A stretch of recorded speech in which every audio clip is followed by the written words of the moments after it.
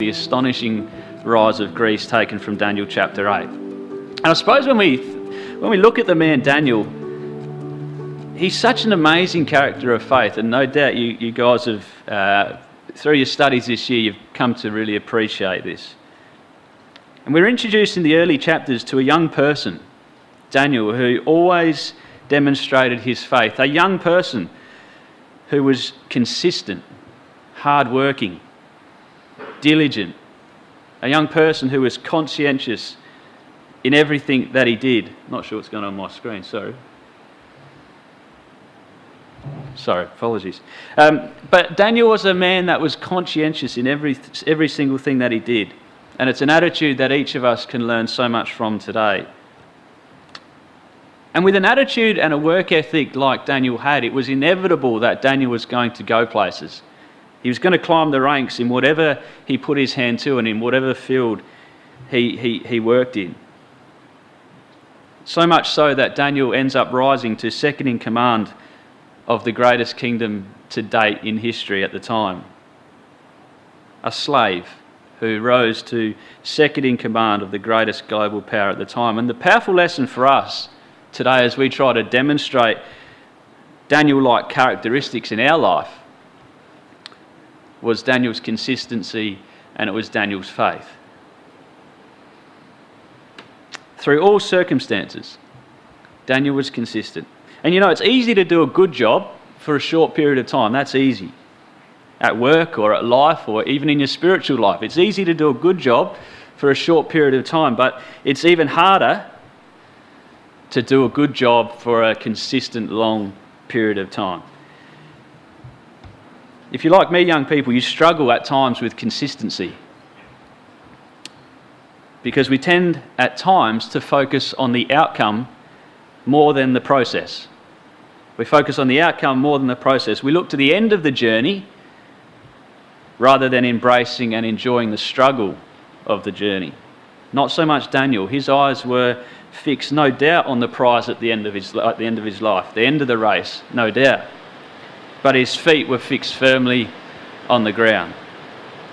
You may be familiar with this guy, Dwayne Johnson. He summed up consistency this way. He said, "Success isn't always about greatness, it's about consistency.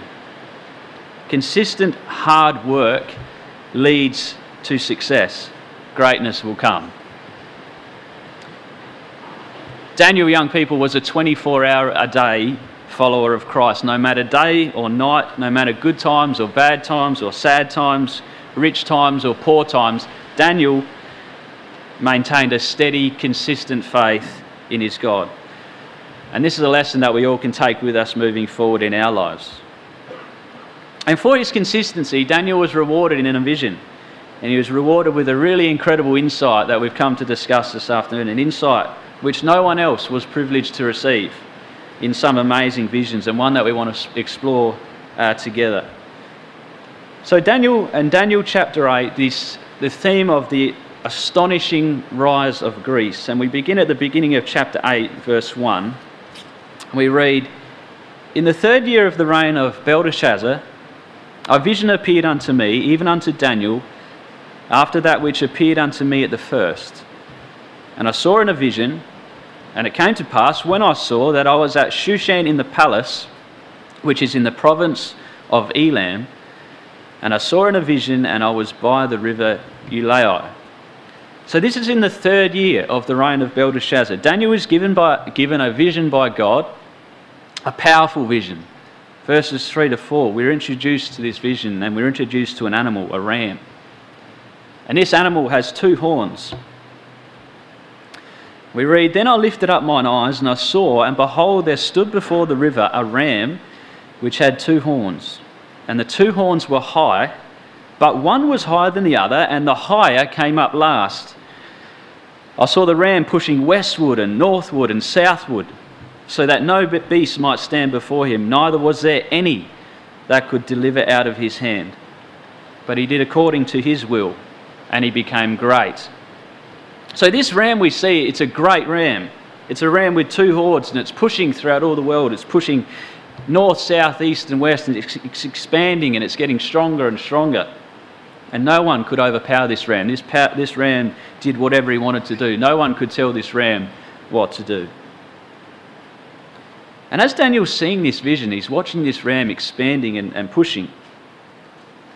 Suddenly another animal appears on the scene, a quicker animal, an animal that's more youthful, an animal that's sprightly, it's vibrant, it's driven.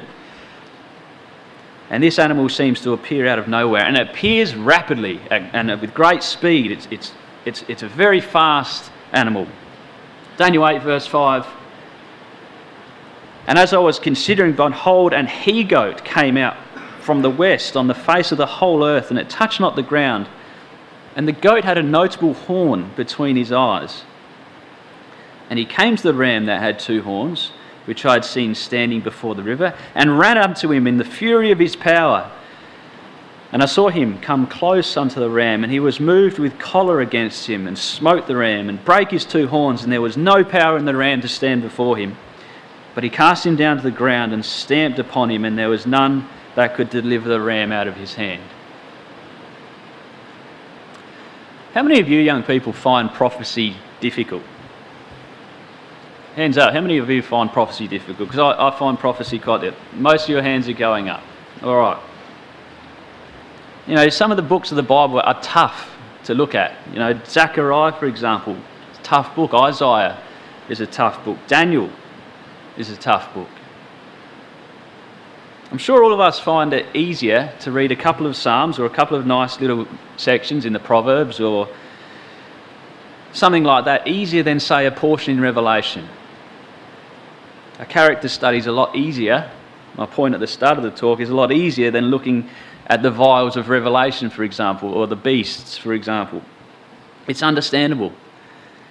But young people, from God's perspective, I want us to think of this from God's perspective when we think about difficult sections of the Bible that are challenging. From God's perspective, this is offensive to him. It's offensive to God for us to ignore large portions of his letters to us. God would find offence in discounting large chapters of the book that he wrote for us and his message to us, especially to us that are living as we know in these latter days. So it's good as a group that you've come to the book of Daniel, a mix of some of the lighter stuff, but also some of the heavier stuff, the milk and the meat, so to speak. And if there was ever a prophecy that was going to get us excited about the Bible, excited to look at, it's this one. Because this prophecy, quite simply, it explains itself. You may be wondering what these two animals represent. In other visions throughout the Bible, this is harder to decipher, but this prophecy tells us exactly who these two animals are and exactly what these two animals represent. And then it's up to us young people to go away, once we've read the prophecy, to go away and to investigate the history, to actually see if the Bible's true. There's no use believing something just because your parents tell you. And there's no point in you believing something just because I'm standing up here telling you today. You need to prove it to yourself. Make sure that you're convinced. Look at the history and see if the Bible's true. Put it to the test. You know, prophecy is hard. It is hard. It's not unusual to find prophecy hard. Daniel himself, with as high a calibre of spiritual knowledge that he had, he needed somebody to actually explain to him this message as well. So prove it. That's the challenge today, and I bet you're going to be amazed with the accuracy of this prophecy, and hopefully we can come to see that a little bit today together. I want us to come to verse 15 of chapter 8. Verse 15, it came to pass, when I, even Daniel, had seen the vision and sought for the meaning, then behold, there stood before me as the appearance of a man. And I heard a man's voice between the banks of Ulai, which called and said, Gabriel, make this man understand this vision. And he said, behold, I will make thee know what shall be in the last end of the indignation, for at the time appointed the end shall be. The ram which thou sawest, having two horns, are the kings of Media and Persia. That makes sense, two horns. And the rough goat is the king of Grecia, and the great horn that is between his eyes is its first king. Now that being broken, whereas four stood up for it, 4 kingdoms shall stand out of the nation, but not in his power. So young people, quite simply, we have 2 kingdoms spoken of here. Two kingdoms represented, as we said, in two animals. A ram representing the kingdom of the Medes and the Persians, and an he-goat representing the nation of Greece. So to get back into some of the history, to actually see if the Bible's correct, to put it to the test, we need to go all the way back to the years 359 to 336 BC. And I want to introduce you to a man called Philip II of Macedon. Philip II of Macedon. History, it mainly remembers this guy as being the father of Alexander the Great, but Philip II was an amazing man in his own right. He was driven, he was determined, and he was a leader, just like his son. And Philip II of Macedon began his reign at age 23. Now, a few of you are probably 23 years old, I would imagine. That's a fairly young age to start your reign.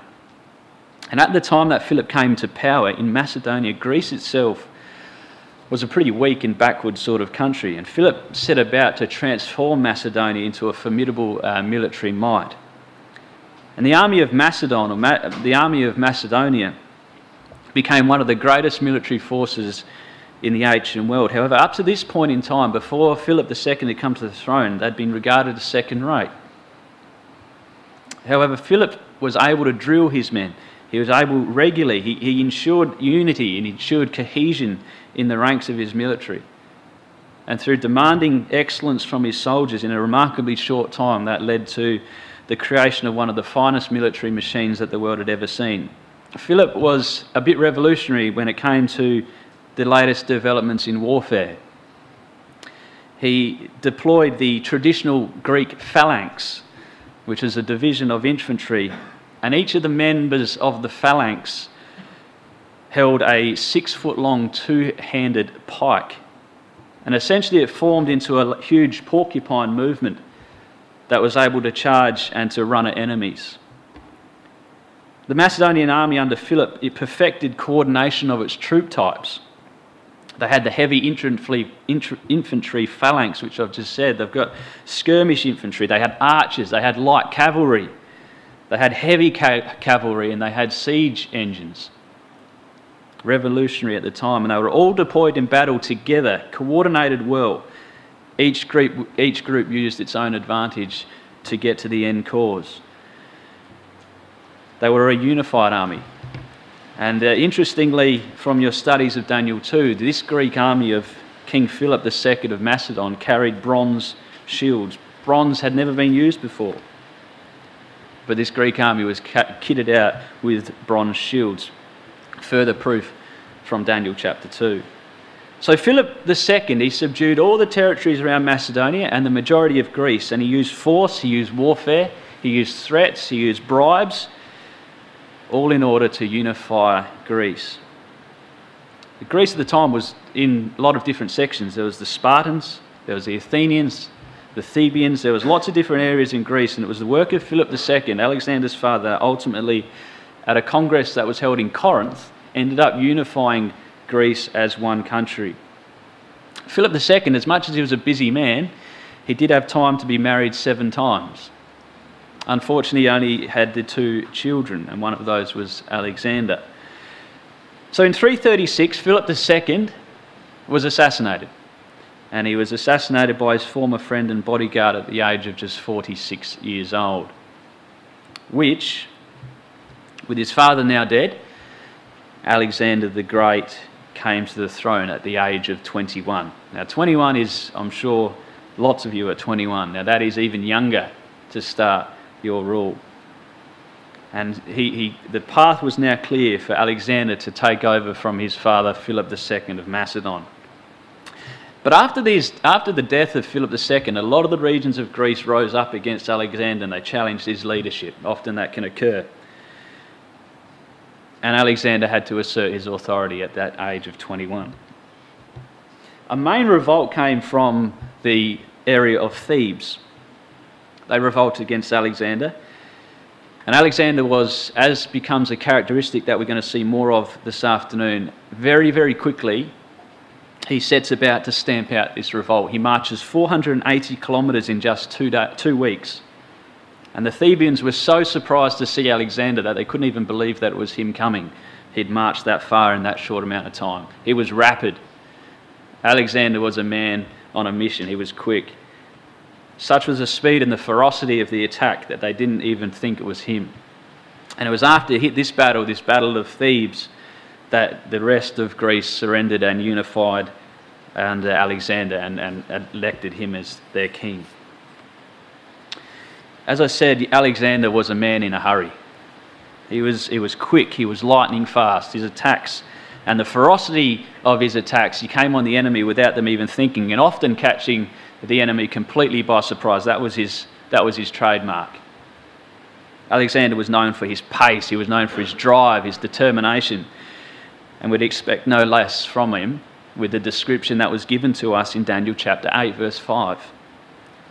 He's described as a goat whose feet touch not the ground. Such was the speed of Alexander the Great's conquests. And in his sights was the kingdom of Persia. That was his target, that's where he wanted to go. The kingdom that had ruled over his people, the kingdom that had ruled over the world which Alexander really wanted for himself. That was his mission. His eyes were fixed west on Persia, not on Greece.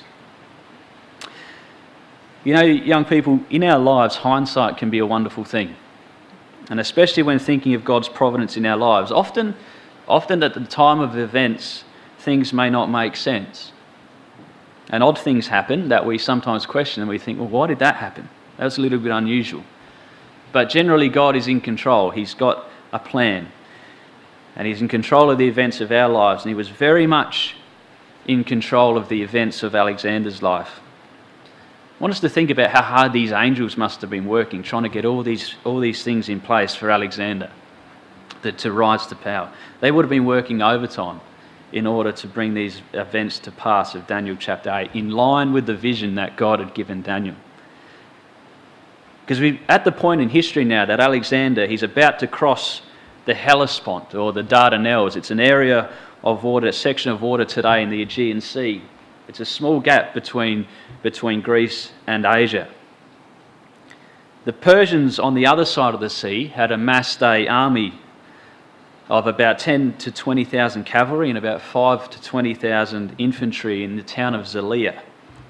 And interestingly, in the Persian army, in their force, there was a Greek mercenary, and his name was Memnon, called Memnon of Rhodes. And he was a consultant to the Persian army, a bit of a mercenary. And Memnon was a pretty smart guy. He knew how to defeat Greece. He had some good ideas, obviously. He was Greek, he was a smart man. And he advised the Persians that the best way to hinder and overthrow Alexander would have been to retreat and then burn and destroy all the crops in the land. Now his theory was to destroy all the land and make it waste, and he called this theory, it's called the scorched earth theory. Now essentially, to make the land waste and to make Alexander and his army starve for not having any food. They'd become weak with the journey and the marching in the distance and eventually have to turn back. So it was a good theory. It made perfect sense. And it was likely the correct theory. However, the Persian leaders didn't trust Memnon in this case. They were concerned about his Greek heritage, and they didn't think that at this point his advice was sound. And also they were too proud to torch their own ground. They were not going to do that and refused. So they came up with this other tactic. There were two objectives. First, they would try to force Alexander to a position of choosing before he could continue inland. And second, the Persian hoped to be able to be in a defensive position that would minimise Alexander's advantage in battle and their infantry. So the Persians advanced from Zellia to this river called the Granicus River, and they set up in position there. The Persians chose a river. Remember what we said, we're going to try to prove the Bible. They chose a river. So if the Persian commander had heeded the words of Memnon, the sound advice of Memnon, there would be no river.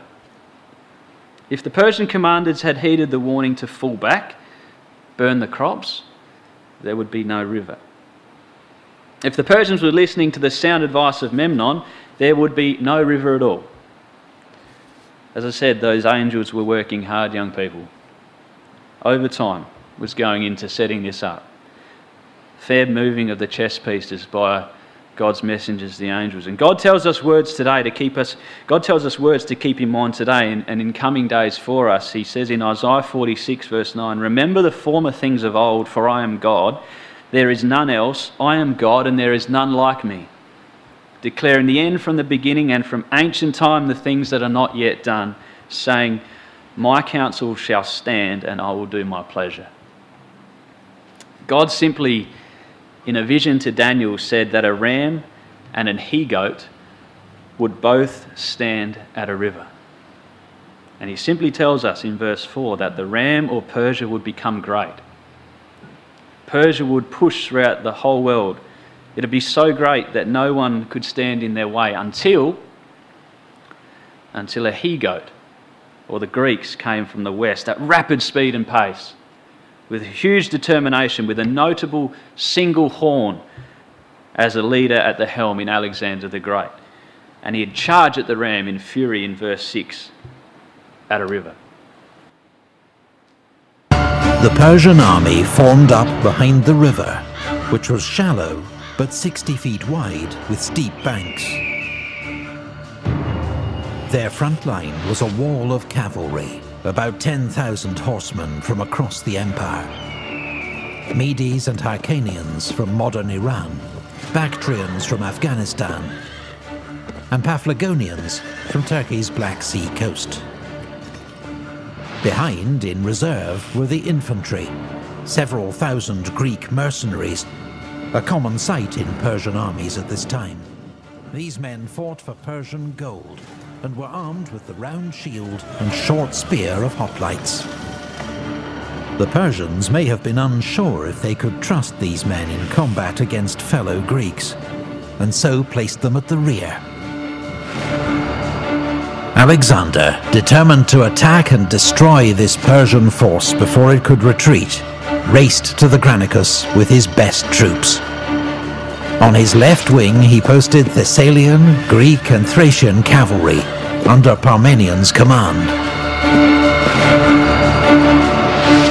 In the centre were the massed spears of the phalanx, its 6 divisions commanded by Perdiccas, Koinos, Amintas, Philip, Meleager and Crateros. On the right, Alexander himself with the companion cavalry under Philotas, as well as the elite Hypaspists, the Agrianes javelin throwers, and the archers. Alexander, with 13,000 infantry and 5,000 cavalry in all, was probably slightly outnumbered. But ignoring advice to wait until dawn to cross the river, he ordered an immediate assault. He sent a squadron of companion cavalry to ford the river, followed by a regiment of Hypaspists and the Paeonian light cavalry. Alexander, calling on his men to show their courage, then led his right wing across the river.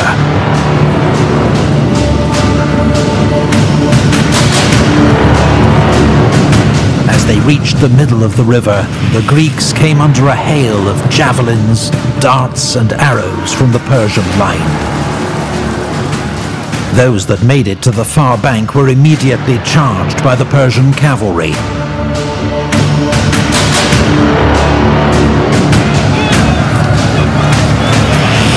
Alexander was in the thick of the fighting. He attacked where the whole mass of their cavalry and leaders were stationed. Around him, a desperate conflict raged. Horses were jammed against horses, and men against men. The Macedonians striving to drive the Persians away from the riverbank. The Persians determined to prevent them crossing, and to push them back into the river.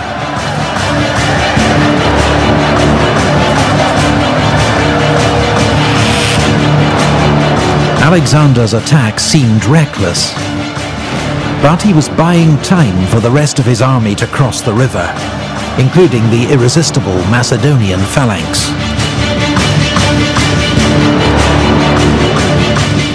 Then, suddenly, Alexander was fighting for his life, charged by 2 Persian nobles. Rhoesaces rode up to Alexander and struck him on the head with his sword, breaking off a piece of his helmet. But the helmet broke the force of the blow, and Alexander struck him down with his lance. Then, from behind, Spithridates raised his sword against the king, but Black Clytus, son of Dropidas, anticipated his blow, struck his arm, and cut it off, sword and all.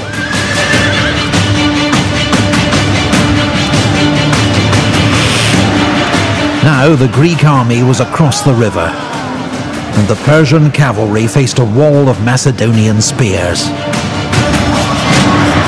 Most turned and fled.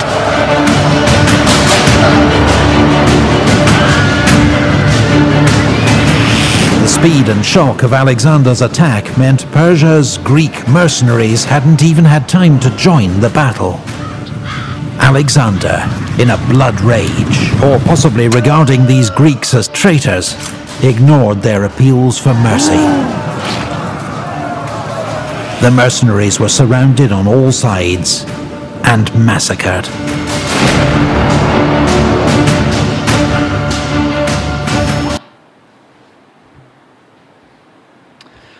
I was asked to cover the three major battles of Alexander. And I thought instead of me just droning on up here, I'll show you 3 videos. Hopefully it keeps you awake, for one. But they should have listened to the Greek guy. They should have listened to the Greek guy and retreated, burned the fields, and would have saved their army. But you know what, young people? God's message and God's prophecy was not for this to occur. God's message is clear. The prophecy is clear. It's accurate. It's definitive. And for some of you that are sitting here today, perhaps questioning whether the Bible's real or whether this is even all worth it, hopefully this is some of the proof that God's word is true and it's accurate. We've seen it in Daniel chapter 8, and we've looked at history, and we can see it starting to come to pass. But the detail, from the direction to the pace, to the single horn, the single leader, to the location, all accurate to the T. And it gives us great confidence in our God and in his message and in his plan for us also. So from the Battle of Granicus, or the Granicus River, the Greeks continued to make inroads into the Persian territory. And if we read in Daniel 8 verse 7, we see some very interesting language that is used. In Daniel 8:7, "And I saw him come close unto the ram, and he was moved with choler against him. And he smote the ram and brake his 2 horns. And there was no power in the ram to stand before him, but he cast him down to the ground and stamped upon him, and there was none that could deliver the ram out of his hand." Now the words here, moved with choler, I had to look it up because I didn't know what it meant either. The word choler means to be furious, vexed, sorely grieved, bitter. And there seems to be a bit of a distinct change in the motive behind Alexander's mission, a mission which was based initially on Greek might and rule and pride, to a mission now that was one that was fueled out of hate, anger and bitterness. Between the Battle of Granicus and the second major battle, the Battle of Issus, that we're going to look at shortly, there was an incident that was very brutal. It was hurtful to Alexander, and it really changed the game for him, because Alexander had chosen to leave a lot of his wounded from the Battle of Granicus in a town of Issus. And he believed this city to be safe while he went off in search of Darius and the rest of the Persian army. So he left them in the town of Issus. Well, Darius managed to come to Issus. Alexander didn't find him, and Darius proceeded to slay and brutally torture and kill all the Greek wounded that were left in that city. Being moved with bitterness, anger, being absolutely furious, Alexander marched onto the city of Issus. 18 months had passed since Alexander's army crossed the Hellespont and invaded the Persian Empire. Now Alexander led his men into Cilicia and was soon poised to cross the Nur Mountains into Syria.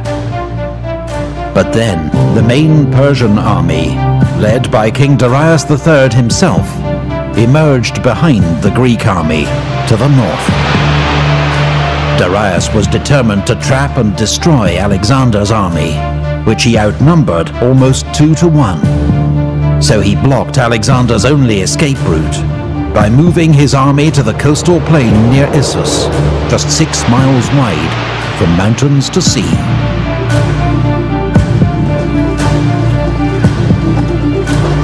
The narrow battlefield would force Alexander to fight, but it also prevented Darius exploiting his huge numerical advantage. His army, by some estimates, was up to 100,000 strong, and contained some of the finest soldiers in his vast empire, including 10,000 of his own household troops, known as the Immortals.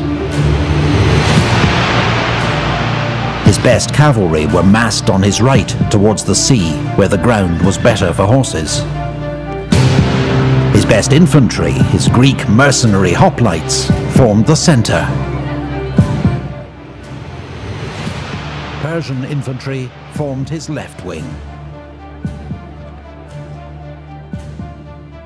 Alexander deployed his own army for battle, once again entrusting his left wing, nearest the sea, to Parmenion, with the Greek cavalry and infantry.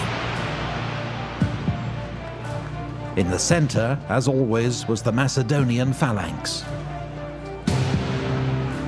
Alexander positioned himself and his best troops on the right wing toward the mountain slopes. His elite Agriane javelin throwers, his archers, and behind them the Hypaspists and the companion cavalry. When Alexander saw the strength of the Persian cavalry facing Parmenion on the left, he moved across his Thessalian cavalry to reinforce him. Despite his overwhelming numbers, Darius held his position behind a small river, the Pinarus, and waited for Alexander to attack. He didn't have to wait long. Alexander called out to his men, urging them to fight bravely, picking out some by name. Then, at the head of his army's right wing, he charged.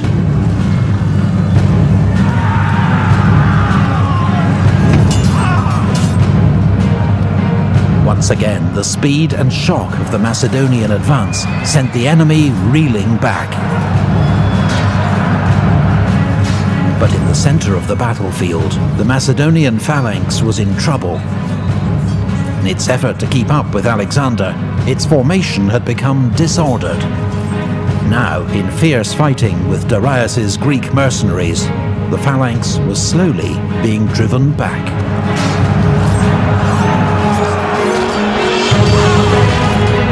Alexander, seeing the danger, regrouped and led the companions in a headlong charge straight at the Persian center. The Greek mercenaries threatened on their flank were soon in disarray, and the Macedonian phalanx was able to resume its advance. Alexander fought his way towards the great king Darius himself. Rather than face this apparently mad and fearless Macedonian king, Darius fled the battlefield in his royal chariot. Meanwhile, the Macedonian left wing under Parmenion was in a desperate fight against the best of the Persian cavalry. If the Persians could break through here, they could envelop Alexander's army and snatch victory from the jaws of defeat. But Parmenion and his troops fought doggedly and continued to hold the Persians at bay. As the news that Darius had fled spread among his troops, they abandoned the fight and tried to save themselves.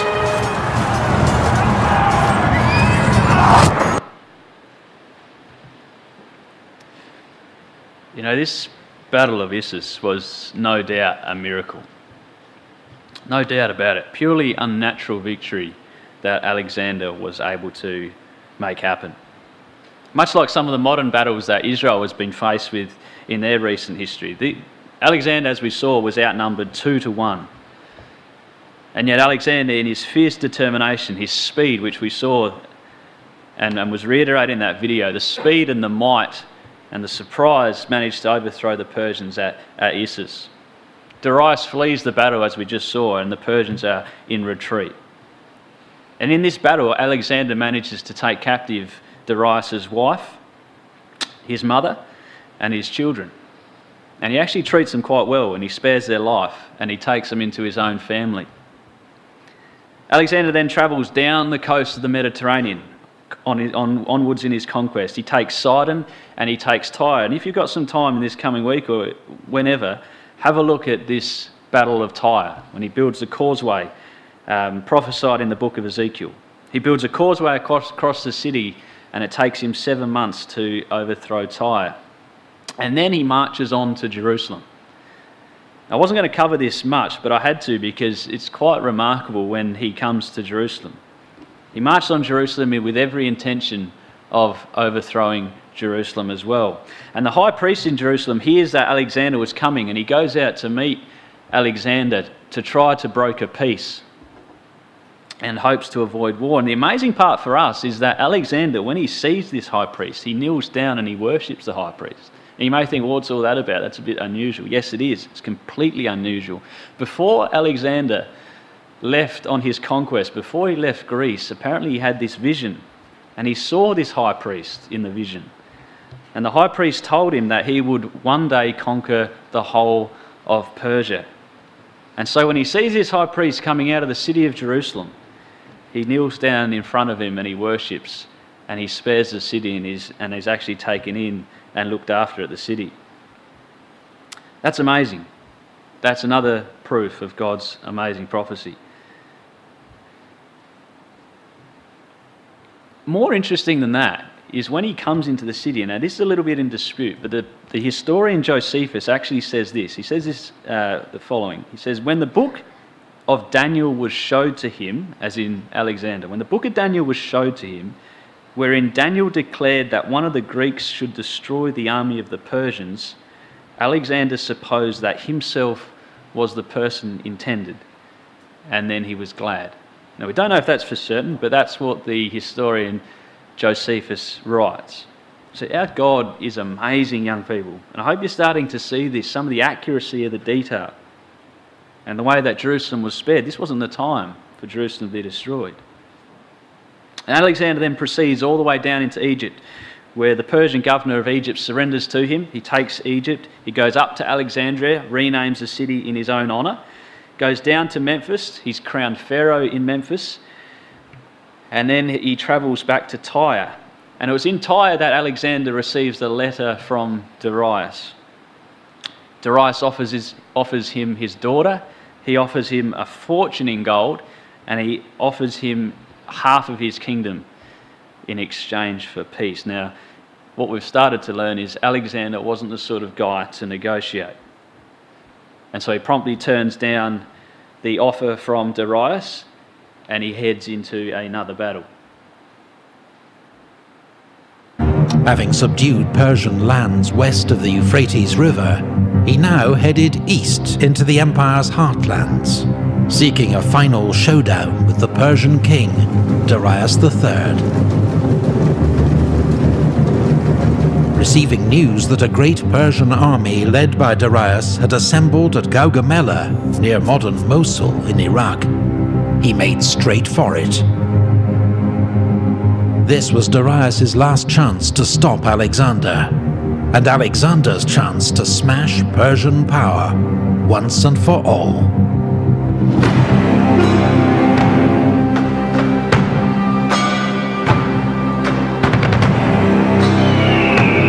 Darius had chosen to fight on open ground, where his advantage in numbers would be more telling. His soldiers had also worked hard to clear and flatten the terrain, to make it suitable for Persian war chariots. By modern estimates, the Persian army was between 50 and 80,000 strong, and made up of contingents from across the empire. Infantry from Syria and Babylonia, cavalry from Armenia, India, and Central Asia. Up to 200 scythed chariots. Even a handful of war elephants. Alexander's army was smaller and may have been outnumbered by as much as 2 to 1. He deployed his units in their usual formation. On the left flank, Thracian and Thessalian cavalry, commanded by Parmenion. In the centre, the Macedonian veterans of the phalanx, each armed with their 18-foot sarissa pike. On the right flank, Alexander with his elite cavalry, the Companions, and his best infantry, the Hypaspists. These were the units with which Alexander planned to launch his main attack. Greek hoplites formed a second line and supported both wings, which were angled back to guard against encirclement by the Persians.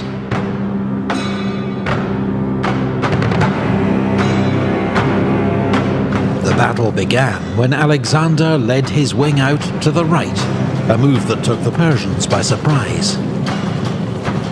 Could Alexander really be trying to encircle their huge army?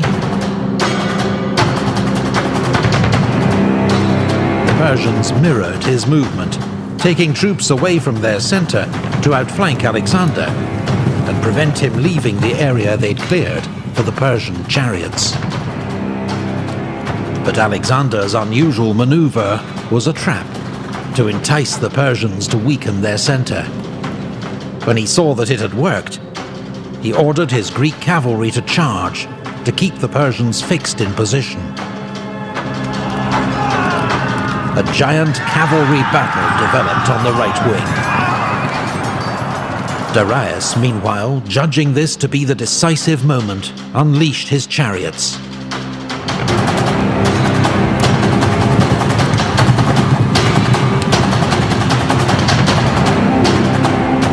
Expert Agrianes javelin throwers took out horses and crews, while the Greek infantry opened lanes, allowing the chariots to pass harmlessly through.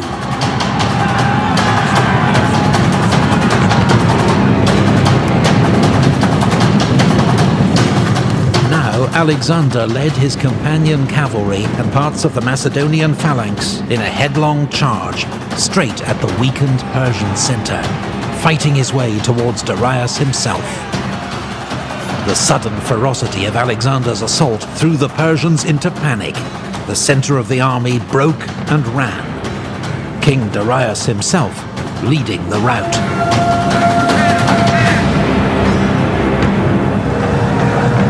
But Alexander's left wing was in serious trouble. Parmenion, facing a huge onslaught by Persian cavalry, was virtually surrounded. Indian and Scythian horsemen had even ridden through a gap in the Greek line. But rather than wheeling and attacking the Greeks from behind, they'd carried straight on to loot their camp.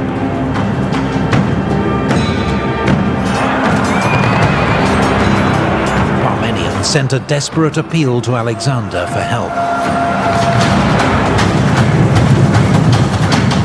The king abandoned his pursuit of Darius, regrouped, and charged the Persian right wing.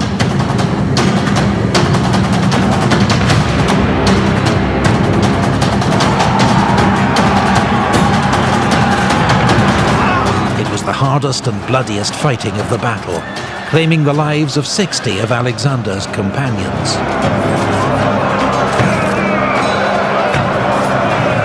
Finally, as news of Darius's flight spread across the battlefield, the last Persian horseman turned and fled.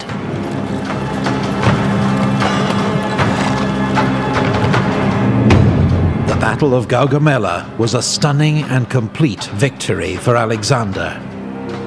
According to ancient sources, he lost just a few hundred men, while the Persians lost thousands.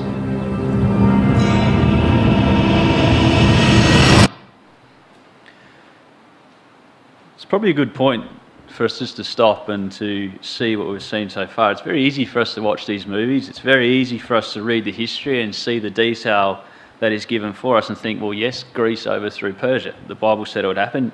Okay, it happened. But we need to stop and think how privileged that we all are sitting here today. We've seen the history that's been fulfilled, and we've seen from history that the events of Daniel chapter 8 have come to pass. That is astonishing. It is absolutely unbelievable. And the advantage that we have over that of Daniel is that we've actually been able to see these events unfold. We haven't just seen the vision, but we've seen the detail and we've seen the historical detail of this vision being fulfilled. So it's good for us to pause and just consider how privileged that we are as a people. We truly are very privileged to see this in its fulfillment. Well, Alexander, he continues west. Running out of time, he continues west. He pursues Darius, and Darius is assassinated by one of his own men in Bessus. And after this, he heads further west, having killed Darius, and he ultimately comes to India. Such a huge achievement for a man at 32 years of age. In 13 short years, Alexander had amassed the largest empire that the world had ever seen, from Greece all the way to India. His speed and his ferocity were never before seen. At just 32 years of age, at the peak of his physical power, at the top of his game, the leader of the Grecian army, the leader of the world. 32. King of the world. At 32 years of age, Alexander the Great was struck down dead in the city of Babylon. He suffered 12 days of excruciating suffering, and he ultimately succumbed. It's a very unusual death, and no one really knows how or why Alexander died. Why at the peak of Alexander's power, why at the peak of his power was this man's life brought to an end? One of the most recognisable personalities that the world has ever seen, cut down in his prime. Why? Daniel 8 verse 8. Therefore the great horn, therefore the he-goat waxed very great, and when he was strong, the great horn was broken. Quite simply, young people, this was God's plan. This was set in order, it was meticulously organised, it was prophesied, sealed and delivered to Daniel in a vision. For Daniel, this would have not been a surprise had he been alive and seen this occur. And how great is our God, the accuracy of this prophecy. I'm sure you all had it covered in Daniel chapter 4, verse 17. This matter is by the decree of the watchers and the demand by the word of the holy ones, to the intent that the living must know that the Most High rules in the kingdom of men and gives it to whomsoever he will, setting up over it the basest of men, that the living may know. That's me and you. That's not Daniel, that's not Abraham, that's not David, Esther, any of the greats of the Bible. That's us, that's each one of us here today, the living, that the living may know. That each one of us here today can look at this vision, that we can compare this vision to the historical record, and we can see that our God is in control. To sit here this afternoon and to be amazed at the history that our God was able to organise in 13 short years the whole world affairs. That in 13 years our God was able to usher in a whole new world power. In 13 years God was able to raise into power a man called Alexander. This man would head west, hunt and destroy the greatest power at the time to date, and usher in a new world dynasty. And all of us here this afternoon, we sit here in a world of frustration and fear. We sit here in a world of uncertainty, of trouble, hurt and anxiety. And in the last 18 months, our God has turned our world upside down. Our world's been turned upside down in the biggest way since World War II, young people. We've seen world events that Daniel would have loved to see.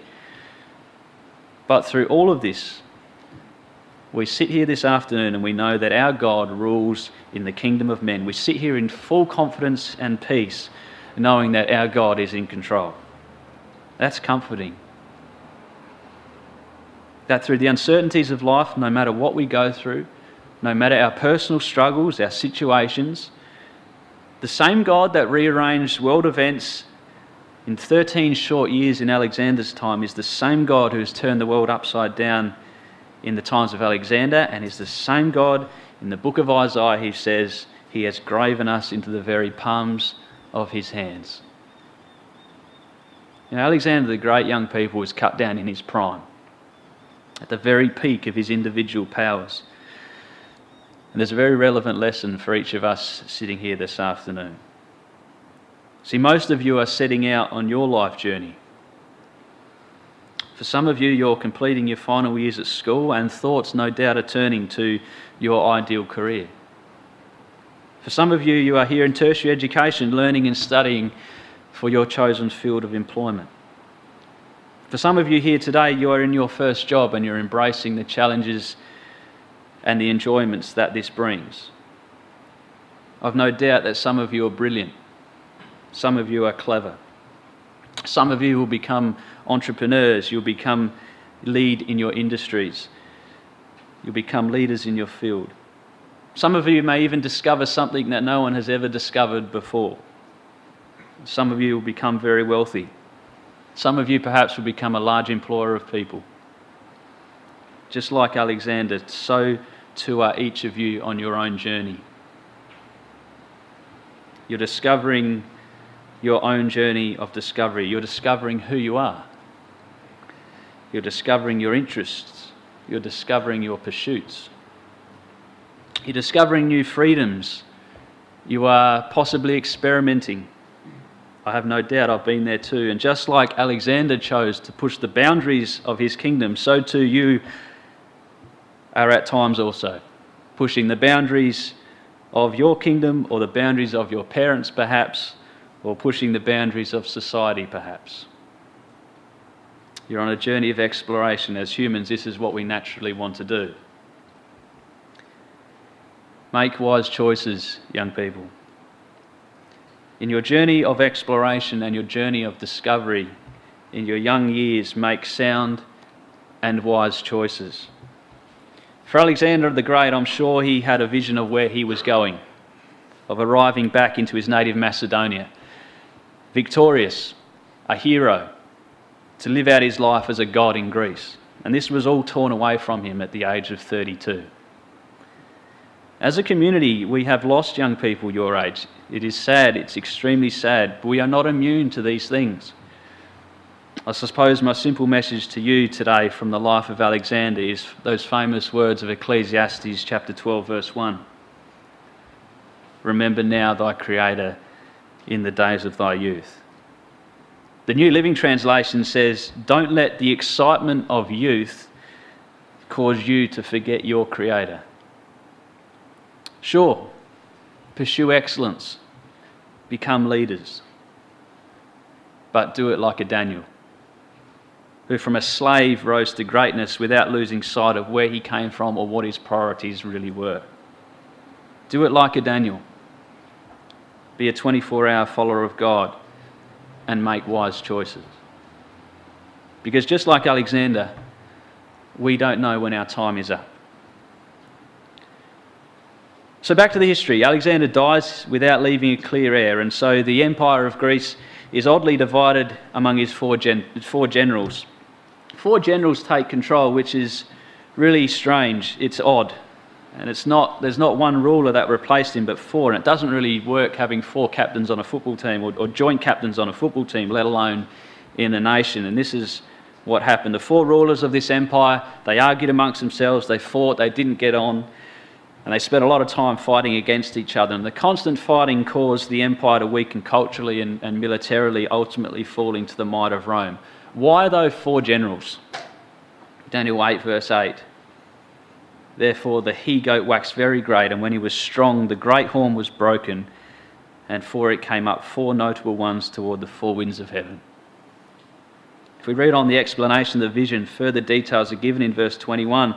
The rough goat is the king of Grecia, and the great horn that is between his eyes is the first king. Now that being broken, whereas 4 stood up, 4 kingdoms shall stand up out of the nation, but not in his power. On the screen we've got the 4 regions, or the nations that sort of came from Alexander's death. 4 would stand in the place of 1, but not in the same power. And that is straight from Daniel, and it's backed up by history. It's really quite remarkable, and for me this gives me a huge amount of confidence in our Bible that we know it to be true. that to the letter history has proved the vision that God gave Daniel. Well, as we know, Rome ended up historically overthrowing the nation of Greece.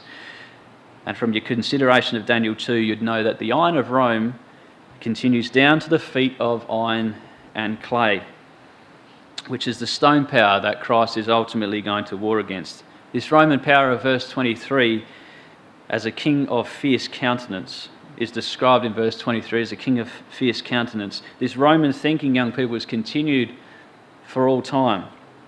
This Roman influence, as we have said, extends the period of our time today, the feet of iron and clay, this system of Roman religion. The Catholic Church setting itself up as the mother of all churches, a system and a religion that God hates, a system to which we need to be wary and conscious of. This system has stood the test of time and has continued influencing, brutalising, destroying, lying and manipulating, and will ultimately be combined with the might of the Russian army to wage war on God's people. Daniel 8 verse 25, and through his policy also he shall cause craft to prosper in his hand, and he shall magnify himself in his heart, and by peace shall destroy many. He shall also stand up against the prince of princes, but he shall be broken without hand. I think for us here today, there's a lesson, young people, in the way that the Grecian Empire was overthrown. I began our talk this afternoon by commenting on the view that I have standing up here in front of you all here. And it's a great privilege, because I look out and I can see the future of our empire. And it's a great privilege, the future of our Christadelphian empire, the future of God's people, God's empire. And each one of you are conquerors. Each one of you are leaders. Each one of you here today has the power to influence those around you for good or bad. Your friends, your families, your girlfriend, your boyfriend, each of you have been handed the keys to God's empire. Each of you has been called to preserve God's empire. You all have a responsibility to preserve God's heritage. You are custodians of his hope. You are his future. And we live today in a very divided world. Social media has had a part to play in this, where opinions are divided and divisions are broadened on political and social lines. And as a community, young people, we're not immune to division. See, the reason the Grecian Empire was overthrown was a lack of strong leadership and infighting for power and authority. An old World War II saying for America was, "United we stand, divided we fall." How true this is for us today. That division and disunity ultimately cost the Grecian Empire its power, and this is not a new concept.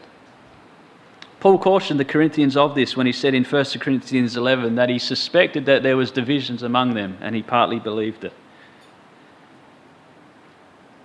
In order for us to preserve the heritage of God, for you all here to be leaders, conquerors, defenders of God's empire, we need to remain united. We all need to stand together and not allow infighting and struggles for power to divide us. See, when the Empire of Greece was under the rulership of one man, the empire was strong, it was fearless. The Empire of Greece was united. Alexander himself actually sensed that one day the Romans would end up overtaking his empire. And he said a very interesting thing relevant to our last point. He said a very famous statement when referencing Rome. He said, "I'm not afraid of an army of lions led by a sheep. I'm afraid of an army of sheep led by a lion." As a community, young people, we don't have rulers among us. We don't have kings. We don't have priests. We don't have bishops or generals. We have one leader, and that one leader is Christ. We have one shepherd, Christ, and we are his sheep, and he is our lion. Revelation 5 verse 5, one of the elders said unto me, "Weep no more, behold, the Lion of the tribe of Judah, the root of David, has conquered."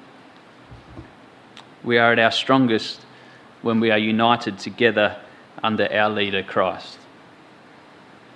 We are not an army of lions led by a sheep. We are a group of sheep that are led by a lion. So what of our lion leader?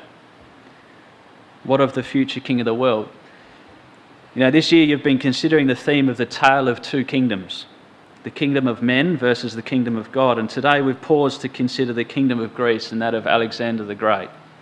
A mighty man, a man full of pride, a man full of self-confidence, a man whose mission was to conquer the world, a man who tamed a black horse which no one else could, called Bucephalus, a man whose sole aim was to conquer the world, a man who wanted to make of himself a name and to be remembered, a man who was born to royalty, a man who was trained by one of the greatest minds ever in the history of mankind in Aristotle, a man who achieved greatness for a period, a man whose life was cut short prematurely at just 32 years of age.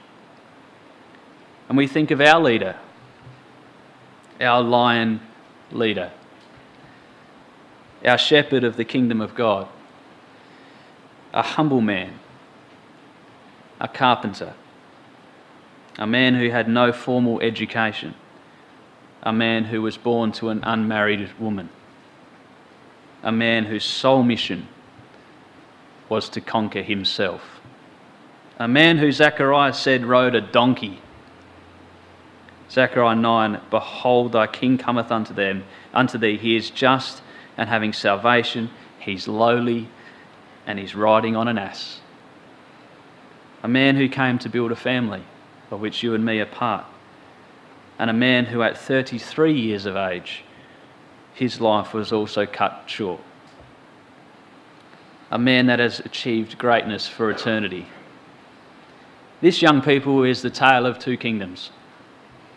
And we sit here today as God's future, and the choices are ours. On whose side do we choose? Are we an army of lions that are going to be led by a sheep? Or are we an army of sheep that are going to be led by a lion? Don't let the excitement of youth cause you to forget your Creator. Make wise choices.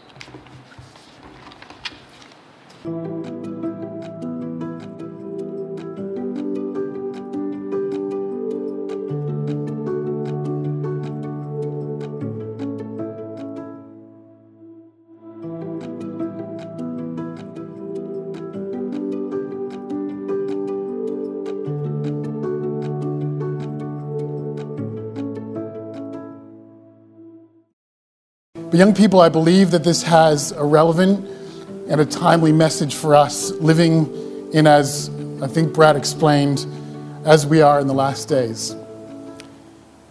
We've had it showed to us already tonight that God is in total control of every historical event. And he's fulfilling his will and his purpose in everything that his plans have been made to do from the beginning of time. And the message from Daniel chapter 9 is no different. And yet, what this chapter does, young people, tonight, is bring into sharp relief our need for the Lord Jesus Christ. And we do that through a man who didn't really see the clear picture of Christ. He saw him in shadow. He saw a need in the future for his people. But in Daniel chapter 9, Gabriel, who's the very same angel that announces to Mary so long later that she's going to give birth to the Messiah who will take care of the sins of the nation, it's that same angel who shows up and interrupts Daniel's prayer, a prayer that's a total confession of sin, telling God he needs God's forgiveness. The people do, the land does, the sanctuary does in Daniel chapter 9. So what we want to do is just look at the two parts of this amazing chapter in what's revealed to Daniel. The first part of the chapter is obviously his prayer. And that prayer gets interrupted, obviously, in verse 20. So there's two parts to this whole story in Daniel chapter 9, and you cannot separate them. The first part is his prayer, and then he's interrupted. Verse 20, look what it says. And I was always speaking praying and confessing my sin and the sins of my people Israel, and presenting my supplication before Yahweh my God for the holy mountain of my God. Yes, and he kind of makes this really emphatic, right? He's telling this in retrospect, the story that happened to him. He says, right when I was in the middle of my prayer and pouring out my heart and my supplication, not for me only, but for my people. Yes, while I was speaking in my prayer, or in prayer, the man Gabriel, whom I had seen in the vision at the beginning, being caused to fly swiftly, reached me about the time of the evening offering. And what happens from this point forward, young people, is the answer to Daniel's prayer. And you might think, well, that's weird because Daniel's praying for forgiveness of the sins of Israel and sins of the people and all of these kind of hardships that they've been through. He confesses that it's because of their sin. And Gabriel comes and says to Daniel, and this is the big picture of the chapter, Daniel, you have no idea what you're asking for and how it will be fulfilled. Because what Daniel is told in this chapter, young people, as we begin to pick it apart and feel the strength of the message, is this. Daniel is told that the sins that he bears, and you might think of Daniel as a sort of a pretty godly man, but he confesses his own sins in relation and with the sins of his people. Daniel's told, the answer to your sins, Daniel, and the sins of Israel is still 490 years away. Over 490 years away. And that's where the prophecy comes in. We call it in verse 24, the 70 weeks prophecy. Now that's what we want to do tonight. We want to look at how his prayer is related to this prophecy, young people. And it has all of the power to convince us that the Bible is amazingly true. But it goes well beyond that. And tonight, we're going to see that God is not only in control of world events, like you've seen in the last study. He's not only in control of the things going on in Afghanistan, as hard as that is for our brothers and sisters to grapple with at the moment there, or who have fled there. Not only is God in control of Russia and America, not only is he in control of all the leaders of the world, the real message that comes out of here for Daniel and for you tonight is that he is in control of the sins that sometimes overwhelm your life. And that's what Daniel is going to powerfully see. And what I want you to do this evening, young people, is to go home tonight not only thinking about fulfilled Bible prophecy and prophecy sure to be fulfilled shortly, but I want you to realize that God told Daniel so long ago that your sins are totally in God's control. Let's see how that works out in the life of Daniel. Come to chapter 9, verse 1. I want to briefly tonight paint a picture of the attitude that Daniel has in his prayer. We're not going to go through it verse by verse.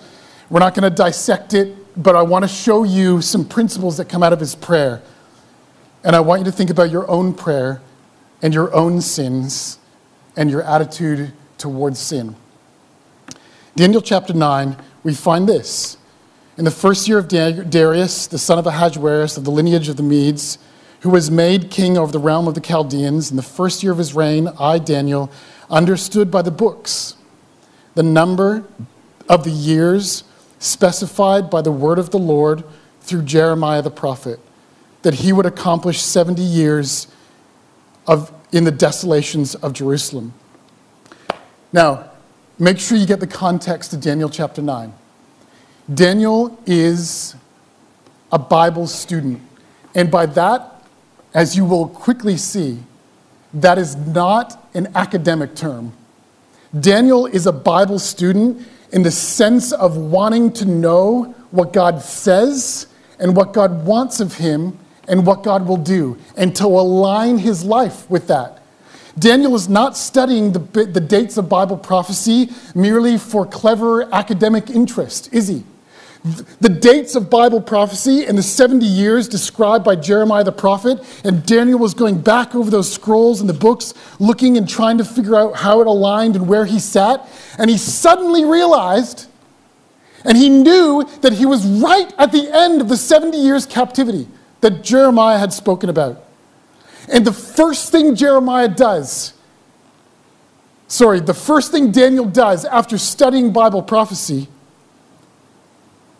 is he throws himself on his face and spreads his hands out to his God in prayer because of what the prophecy means for him and his people. I want you to be impressed by that, young people, that Daniel was a serious Bible student. It's true, isn't it? When we think about it, and we're doing it through the course of Daniel off and on as the prophecies arise through the book, it's true that a huge part of the Bible is made up of prophecy, a massive percentage of it. And you sort of think, well, then there must be a sense in which God is intending us to read that prophecy, he's preserved it for us, and to study it carefully. But the study has to bring us to our knees in realizing that God is in control, in realizing that God has got a purpose and a plan, and in realizing that God wants us part of that purpose and plan. And that's what happens when we study the prophets, both Old and in New Testament, especially the book of Revelation. It has the power to convict you and me of righteousness, of following God, of realizing that this world is passing by, it's nothing, and God's got a total plan according to strict guidelines and dates that he's set down, especially told to us in the book of Daniel and the book of Revelation. And it's all happening.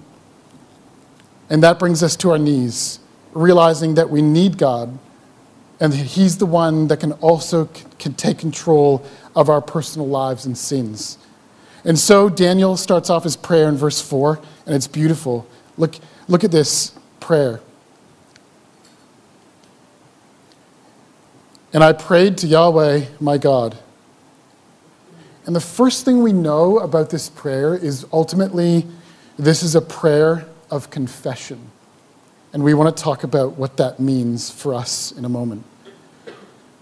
But just get a little bit of a taste of his reverence and attitude towards God.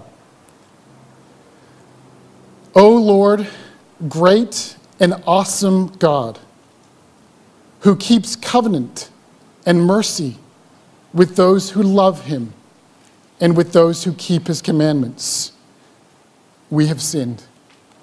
And you know, those words we won't unpack tonight are full of rich meaning of those who have gone before. Moses speaks of words like that, and Daniel's drawing on those words. Solomon, in the dedication of the temple, significantly, the dedication of the temple in 1 Kings 8, uses those words. And here Daniel, concerned about the destruction of the temple, and hopefully God's soon renewal of it as the 70 years come to a close, harkens back to all those faithful prayers. But young people, just reflect tonight on your own prayers as you love the example of Daniel, as you love his passion and his spirit. I want you to love his prayer and his attitude in prayer. This is a careful, sincere prayer. It's highly reverent of God. And not just in the wording, but the actual feeling and sentiment that you can see here. That's the key. And he appeals to what God has promised and said in the past. This is Daniel's example, and we love it. Do you know, as you go through this prayer, it's pointed out, the most frequent thing that's kind of pointed out in this prayer is the word we in verse 5. And of course, if you don't have that highlighted or something to make it stand out, it's crucial to the sense of this entire prayer. All the way through this prayer, Daniel associates himself with the people, even though when we look at the life of Daniel, there's nothing to think that he should be aligned with the people. So why is it we have sinned? Why is it my sins and the sins of my people? This is Daniel the prophet, the beloved of God that we're talking about. And so here's what we find, young people, when we look at the spirit of Daniel, which we love and we want to follow. In Daniel's prayer, he never, although he could have, he never blames others for his situation. Nowhere in this prayer does Daniel condemn Israel and stand back apart from them as if he's not part of Israel. He never makes himself better than others in this prayer. That's not his attitude. Do you know, young people, that is a crucial attitude to bring to suburban young peoples. Fundamental to all that we do here is the fact that we are united as young people. Some struggling more than others, absolutely. Some at different stages in their life, being able to provide leadership and godly direction, and others, which might be you at another stage in your life, needing to follow and to be inspired by and strengthened by those examples. But never, ever, young people, see yourself as something apart from the young people of the Brotherhood. Something different from suburban. Something slightly apart, maybe slightly better. You are all part, and so this is obviously a lesson to the entire Brotherhood, right? But we're young people and we're speaking in young people's sort of context. This is true for me in ecclesial life. It's true for our ecclesias here in Adelaide. It's a true statement, attitude, and feeling for the Brotherhood worldwide. We are in this together. We suffer together. When part of the body suffers, we feel it, and we want to help. We want to empathize. We want to care. We want to build up. We want to be a Daniel. That's so important, young people. And this is the spirit of the man who God greatly loves. Greatly loves. And the angel came and just told him that point blank. You are greatly beloved, Daniel. And it's because of these attitudes in this prayer. Daniel never demands or expects anything on the basis of who he was. He's an ordained prophet. Or, on the basis of who he was and his personal situation in Babylon. He has a high status in Babylon. He could have easily snubbed other Israelites from Babylon, from a distance, from his high elevated position. He could have done that, and he didn't. He puts himself right on the ground level with the rest of the young people in his CYC. And he's there, leading the way by confessing and seeing the need for reform where there was need. You see, in this prayer, young people, Daniel is acutely aware of sin. Not the sins of others, the sins collectively. And he hates sin. But all the way through this prayer, you'll find he is acutely aware of God's mercy. God is the one you come to through confession, through acknowledging that he is righteous and right in everything he does. He's the one you come to appeal for mercy and forgiveness and help. This is the beautiful willingness of Daniel to share in the failings and the sufferings of others and not to stand apart as better, different, or in another circumstance. Do you know, this is interesting, young people, as you go through, there's all these words for sin through this prayer. It's a pretty heavy-going prayer, right, as you read through. As you go, let's have a look at verse 7. O Lord, righteousness belongs to you. He's constantly elevating God to his holy and righteous position. Because when we respect that, when Daniel knows and understands and feels the righteousness of God, he's in a right place to understand the gravity of sin. And that's what we need. To respect God, to revere him, and to see he's holy and righteous helps us to highlight the gravity of sin in our own lives. And that's not a negative thing, young people. Hold that thought. Where that leads is crucially important. O Lord, righteousness belongs to you, but to us, shamefacedness, as it is this day, to the men of Judah and inhabitants of Jerusalem, all Israel, those near and those far off in the countries to which you have driven them, because of the unfaithfulness which they have committed against you. Unfaithfulness. He talks about shame. He talks about rebellion in this prayer. He talks about transgression, iniquity, and sin. All these are heavy words. You sort of think, well, where is this going? How do we get out of this? But here's an important principle, young people, of Daniel's prayer that has spoken to me a lot. And that is this: a crucial aspect of being a young person, and a disciple for that matter, is having an acute awareness of sin. And you might think, well, that's a negative thing to dwell on. And yet, young people, we find in Scripture, it's not. Those faithful who are acutely aware of their own personal sins are those who are most acutely aware of the greatness and the profound depth of God's mercy. And this is who you find in Daniel chapter 9, the example of Daniel himself. You know, I think it's worth thinking about just for a little bit. And there's some interesting things when we look at the world around us when it comes to sin. The interesting thing is there's a book, this idea of being aware, our consciousness of sin. In 1973, a book was written by a psychiatrist called Karl Menninger. And the title of the book is Whatever Became of Sin. And he says in that book, this is back in the 70s, just think about this and think about the context of the world we live in. Think about Daniel, how different he is from this. He says in the book, the very word sin, which seems to have disappeared, was once a proud word. It was once a strong word, an ominous and serious word. But the word went away, he says. It's almost disappeared. The word along with the notion. Why? Don't people sin anymore?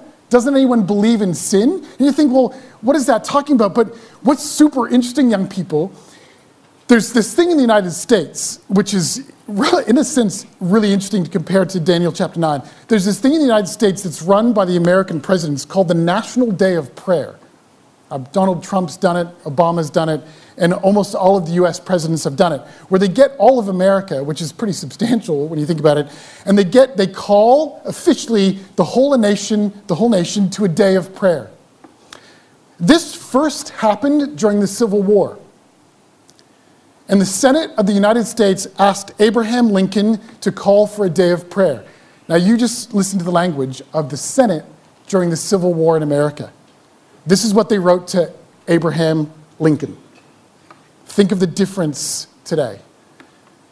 This is what they wrote. Whereas the Senate of the United States, devoutly recognizing the supreme authority and just government of Almighty God in all the affairs of men and of nations, has by a resolution requested the President to designate and set apart a day for national prayer and humiliation in America. Look at what the Senate says. And whereas is the duty of nations as well as men to own their dependence upon the overruling power of God, to confess their sins and transgressions in humble sorrow, yet with assured hope that genuine repentance will lead to mercy and pardon, and to recognize the sublime truth announced in the Holy Scriptures and proven by all history, that those nations only are blessed whose God is the Lord. So at the end of this petition to Abraham Lincoln, the Senate of America says, it behoves us then to humble ourselves before the offended power, God, to confess our national sins, and to pray for clemency and for forgiveness. Do you know what's really interesting, young people? The last time the word sin was used in America's National Day of Prayer was President Eisenhower in 1953. Things have cooled off a little bit with sin, or America's got a little bit sinless since Abraham Lincoln's day and their humble plea for pardon as a nation. It's a pretty amazing thing. Barack Obama never mentioned it. He refers to the fact that the others prayed for sin, but Barack Obama and his national days of prayer never actually prayed for sin. And you can guess that Donald Trump didn't either, although Donald Trump writes some pretty amazing prayers, but it's always God be with us through COVID or whatever he wrote, and God be with the American military forces. Never does he confess the sins of American people. Now, what's with that, young people? This is the sense. Society, the world around us, can lose a sense of sin, but when you lose a sense of sin, you gain a great sense of immorality. You lose your orientation and reckoning with God and your Maker. The sentiments of the American Senate, during the Civil War are far gone. They revered the God of Jacob, and they honored the Holy One. That's how they referred to him. And yet that's all gone, young people. And it's interesting that in religion itself, people have noted the same thing in Protestant churches. I just want you to think about this in relation to Daniel. C.S. Lewis wrote, "The barrier I've met in his preaching and evangelizing as a preacher, the barrier I've met is that almost the total absence from the minds of my audience of any sense of sin." Interestingly, a lady wrote a book in 1995 when she analyzed a whole bunch of Protestant sermons on the parable of the prodigal son. And she says, "We should not be surprised to find that communicating notions of sin poses difficulties for many of the pastors. As we've seen here, a closer examination of the sermons suggests the many ways in which the concept of sin has been accommodated to fit secular sensibilities." In other words, this, young people, the concept of sin has been eroded and almost lost in society, and it's happening in the churches too.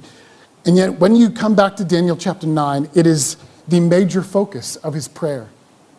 Why is that powerful? Well, young people, if we begin to minimize sin or push it aside, our awareness of it and our hatred of it in our life, then we soon become far from God. So the reason why that Daniel is so greatly beloved, young people, is because he was so aware of his sin and he dumped it before God. Sometimes it's easy, if you're like me, to minimize sin in your life. Daniel did not.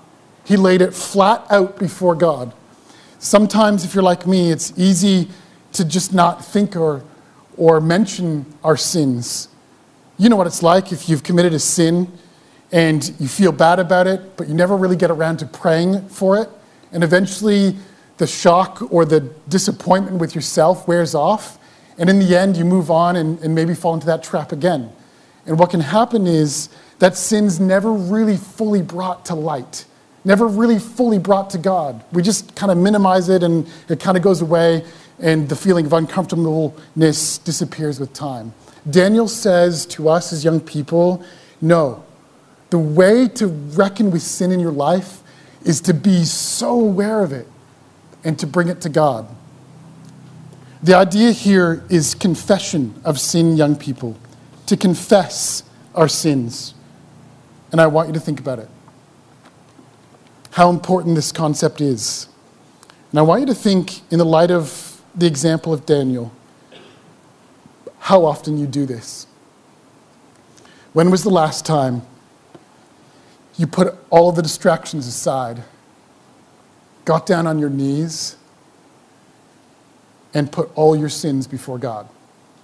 When did you last do that? I mean, seriously, in the attitude, in the reverence, and in the profound thinking that Daniel does. You see, if you're like me, and you probably are, it's so easy to deal with sin when we just say a quick prayer and say, "Oh, Lord, I've failed again, I've stuffed up again, please forgive me, and I was wrong, that was bad." And it's over and you move on to something else, maybe praying for the kingdom to come. Great. But young people, when you stop and take this the right way, when you dwell on your sins and put them before God in the same sense and with urgency and prayer and petition and supplication as Daniel does, that's an essential first step. And maybe, young people, maybe you're struggling with sin more than you need to. And maybe that's because you haven't actually really confessed it. Really confessed it. This is what we might call a Daniel confession. Not a quick one, not as you're dozing off to sleep, as your head's already on your pillow, but on your knees by your bed. You've got problems with sin. You've got problems with your girlfriend or your boyfriend going too far. You've got problems with your phone, your computer. You got problems with all of those temptations. Get down on your knees and pray to God, young people. And confess your sins. Bring them into your awareness, not for the sake of leaving them there, but leaving them with God. That's what Daniel's doing. See, young people, the message that's coming out from Daniel's prayer is that you can never feel in control of sin if you're in control of them and you keep your sins to yourself. The whole message here of Israel is those sins had to be placed before God so he could take control of them. You will never do that if you keep them to yourself. You know the story of David, don't you? And you know what Psalm 32 and Psalm 51 portray of a man who kept his sins to himself. That's no way to deal with sin. The way to deal with sin, young people, is to confess to God. And that's all I'm going to say about sin tonight. That's all we're going to take from the message of Daniel, because that's what he does. All we see him as we peer through his window. And do you know, young people, if you look at the chronology of Daniel, this could be the very prayer that put him in the lion's den. This absolutely could have been the prayer as you work through the chronology of Daniel. This could have been the very prayer that he was caught for and slapped in the lion's den in Daniel chapter 6. Because we know in Daniel chapter 6, just as one little line of evidence, that he was supplicating to God and pouring out his prayer as he prayed towards Jerusalem. That's the very sense of this prayer in Daniel chapter 9. But young people, let's be honest about our sin. Let's not fake or even minimize it in our mind and let it disappear. And you know, if we have that perspective, I feel like this is true. If you are a person that begins that habit and opens up your confessions to God and does it sincerely, you are far less likely to judge other people. It's true. Because if you are aware of your own sins and you're giving them over to God to control, and he might not take them away, young people, we know that. He doesn't suddenly make temptations disappear. But if you give your sins to God, you're so much more aware of your need and so less likely to judge other people. You need to believe that God is in control of sin. You know, just check out chapter 9, verse 7 again. Just an interesting footnote on Daniel's use of a word in chapter 9, verse 7. Do you see in verse 7, it says, let me just find the word. O Lord, righteousness belongs to you, but to us shame of face, as it is this day, the men of Judah, the inhabitants of Jerusalem, and all Israel, those near and those who are, and those far off, in all the countries to which you have driven them, because of the unfaithfulness which they have committed to you. And I think I have the wrong verse. Where's the word trespass? The word trespass. Just scan your eyes down, see if you can help me out. There's 2 at the end of verse 7. Oh, in the King James. That's right. I was going between King James. The word trespass is the Hebrew word to cover up or to act covertly. So the interesting thing is Daniel's doing the opposite of that. He's like, let's uncover those sins. Forget acting covertly. Forget hiding them. Forget pretending in your youth group that you're all good, but you're not. That's the idea of trespass here, is to cover up your own sins. The great irony, young people, for us, the great profound truth is that when we uncover our sins, God will cover them. You will never cover your own sins. So stop trespassing and open them up to God. Don't hold on to it. Don't pretend. There's no need to fake in our young people's group. Do you know, what Daniel shows us is that we need to align, and we can align our petition with God's purpose. It's not just what Daniel wanted, right? He keeps coming back to this idea that God's holy. He wants his name to be centered back in Jerusalem and on his people and on his land. Daniel's whole prayer is aligned with wanting God's purpose to continue. And in that context, he pours out his sin and the sins of the people. It's a deep desire to see God as right, and he hates sin. I wonder, young people, over the last couple weeks, whether our life demonstrates one who does truly hate sin, or whether we've become blindly unaware of sin in our life. Let's refocus on that, because what this brings us to, young people, is the mercy of God. Daniel keeps calling out for God's mercy.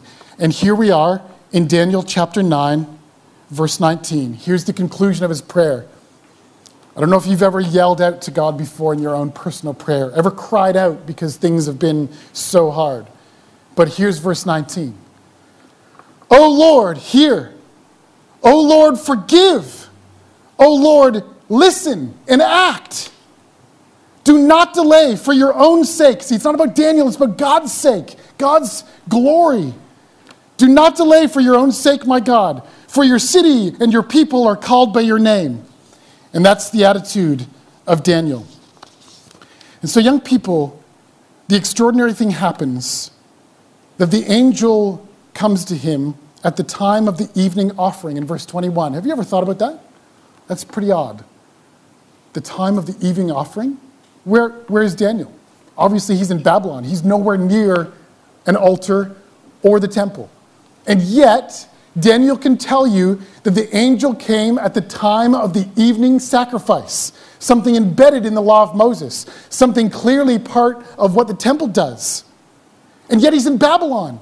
And what's happening, young people, is because Daniel can't offer sacrifices and offerings anymore under the law of Moses because the temple's destroyed, he's taken that moment of the evening sacrifice and used that every day to offer his confession to God for sin. No altar, no ram, no he-goat, no bullock, none of that. But he uses that time to confess his sin to God. And Gabriel comes and says, Daniel, I want you to understand this. Verse 23. At the beginning of your supplication, the command went out, and I have come to tell you, for you are greatly beloved. Therefore, consider the matter and understand this vision. Now, here we go.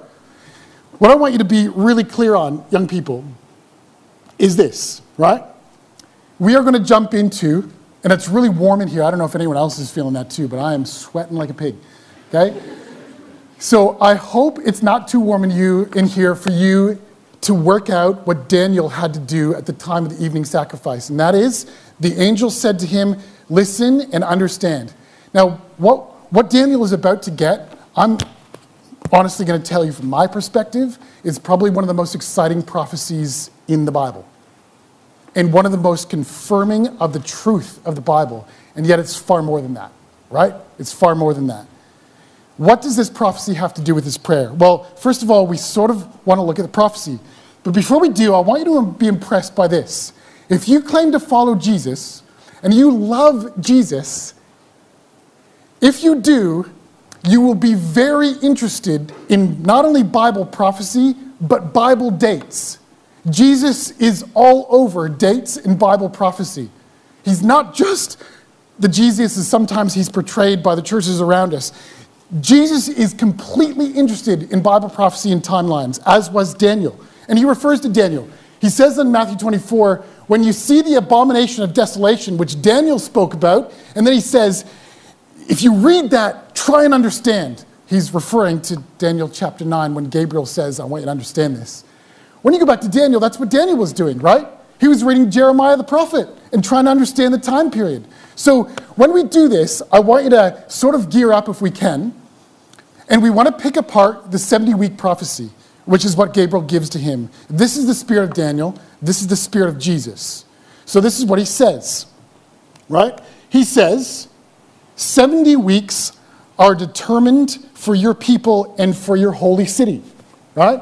Now, whatever this 70 weeks is, it has 6 purposes, okay? And you don't have to write all this down because I can give you the slides. But the 70 weeks prophecy has 6 purposes. It's to end transgression. Oh, that totally relates to Daniel's prayer, right? Because that's what he's all worried about, is the transgression and sin of his people. So the 70-week prophecy is going to end transgression. It's going to make an end of sins. It's going to make reconciliation or covering for iniquity. Perfect. That's what we've been talking about. To bring in everlasting righteousness. 5th, it's going to seal up the vision of the prophecy. And number 6, it's going to be for the anointing of the most holy. That's what this prophecy is all about in verse 24. Now, what are we talking about with 70 weeks? Well, young people, there is 2 verses in particular in the Bible, Numbers 14:34 and Ezekiel chapter 4, verse 6, that show you really clearly that a principle of Bible prophecy is that we can take one day for 1 year. Now, if you just stand back and think, should we take 70 weeks literally? Nothing happened in 70 weeks after Daniel's kind of situation here. 70 weeks is not a long time. But if you take this as 77s, which is 70 weeks or 70 weeks of days, you end up with a day for a year principle that gives you, well, what's 70 times 7? 490, right? So you actually have 490 years using the day for a year principle. And in 490 years, from the start point of this prophecy, which we'll look at, it's going to do all 6 of these things. 490 years from the start of this prophecy. And we're told when it starts. All right. So what I want to do is have a look at who this is really about.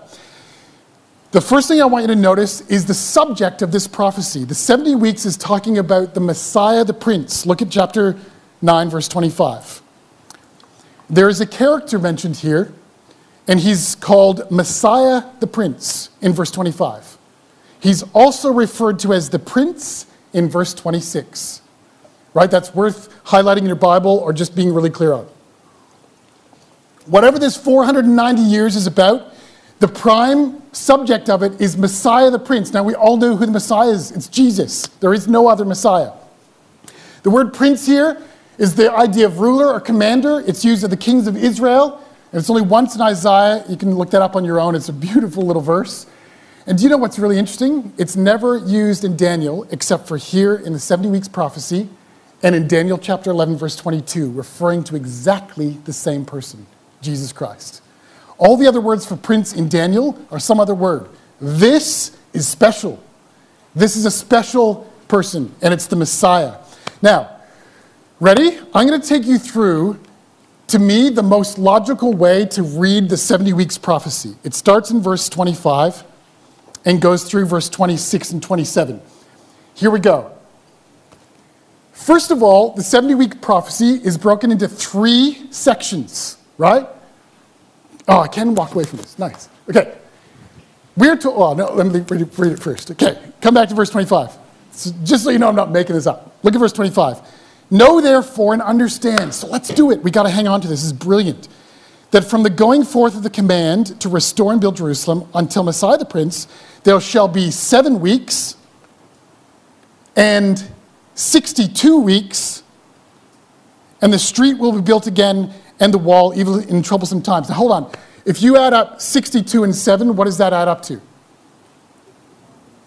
How many weeks? 62, 63, 4, 5, 6, 7, 8, 9. 69 weeks. I thought this was a 70-week prophecy.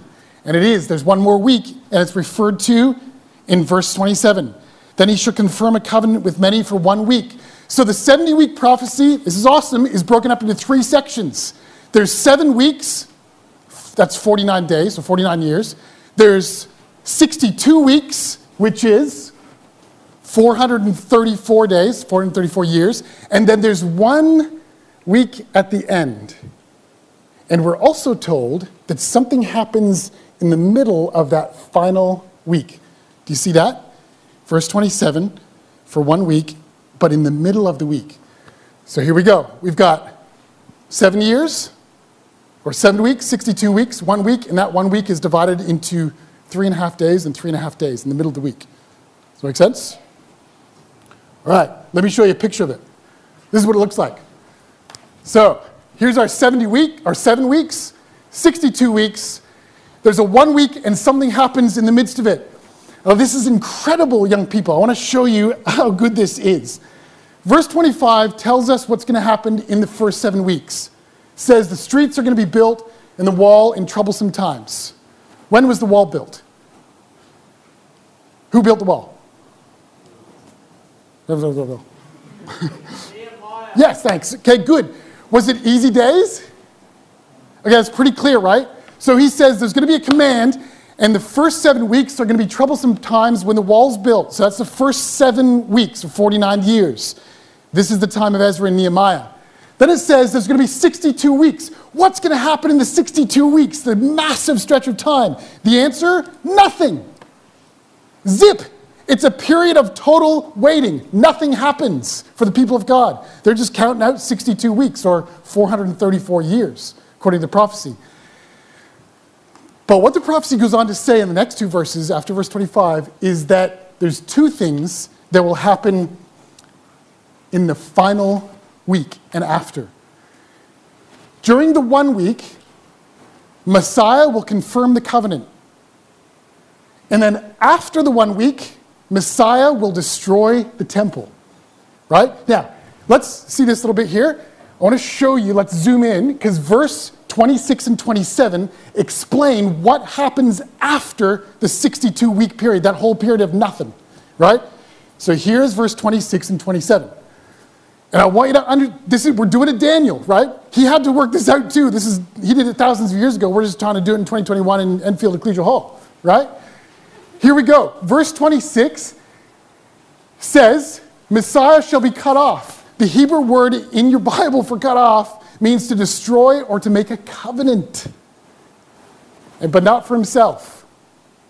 And then it says, and the people of the prince, that special word, shall come and destroy the city and the sanctuary. So first, here's the bare basics of Daniel's 70-week prophecy. The Messiah will come at the end of the 62 weeks, and he's going to be cut off. And he's going to make a covenant.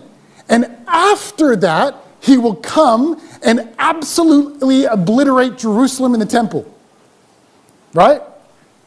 Now, verse 27 tells you exactly the same stuff in slightly different detail. So 27 goes back over those two events again. What I mean is, he shall come and confirm, Hebrew is strengthen a covenant. That fits, right? Cut off is the idea of a covenant. With many for 1 week. So that's what happens in the 1 week. But in the middle of the week, he shall bring an end to sacrifice and offering. So in the middle of that week, he's going to be cut off or bring an end to sacrifice and offering. And of course, after that 1 week, on the wing of the abomination shall be one who makes desolate, even until the consummation which is determined is poured out on the desolator. Like, what on earth? What is that talking about? Here's what it's talking about. I want to show you how cool this is. Here's how the 70 weeks works out. And I'm going to prove to you the starting point, because that's the big question. Like, how do we know when it starts? We've got 49 years of troublesome times. That's Ezra and Nehemiah. After that, we have 62 weeks of waiting in between the testaments. And if you add, our starting point is going to be 458 BC. And I'm going to show you that in a second. Well, let's do that. How do we know that the 70-week prophecy starts at 458 BC? Daniel's told by Gabriel, from the going out of the command to restore and rebuild, 70 weeks are determined. Now, here we go. There's a number of decrees that are given by the Persian kings to go back and actually restore. Which one makes the most sense? And I am absolutely 100% convinced that it's Ezra chapter 7. You check this out. I want to come to Ezra chapter 7. And I'm just speeding up a bit, because I don't want to go too over time, but this all comes back to Daniel's prayer. This is not completely unrelated. It is absolutely fantastic. I think we need the AC on. I'm starting to sweat even more. Wow. Okay. Ezra, Ezra chapter 7. Okay? He is in the year, or the reign of Artaxerxes. Chapter 1. And we are looking for a decree to go back and repair and rebuild, right? That's when the 70 weeks prophecy starts. That's what we're told. So here we are at Ezra 7, verse 1. It's the reign of Artaxerxes, king of Persia. We are told on Wikipedia, I got some. I'm just going to pour it on my head.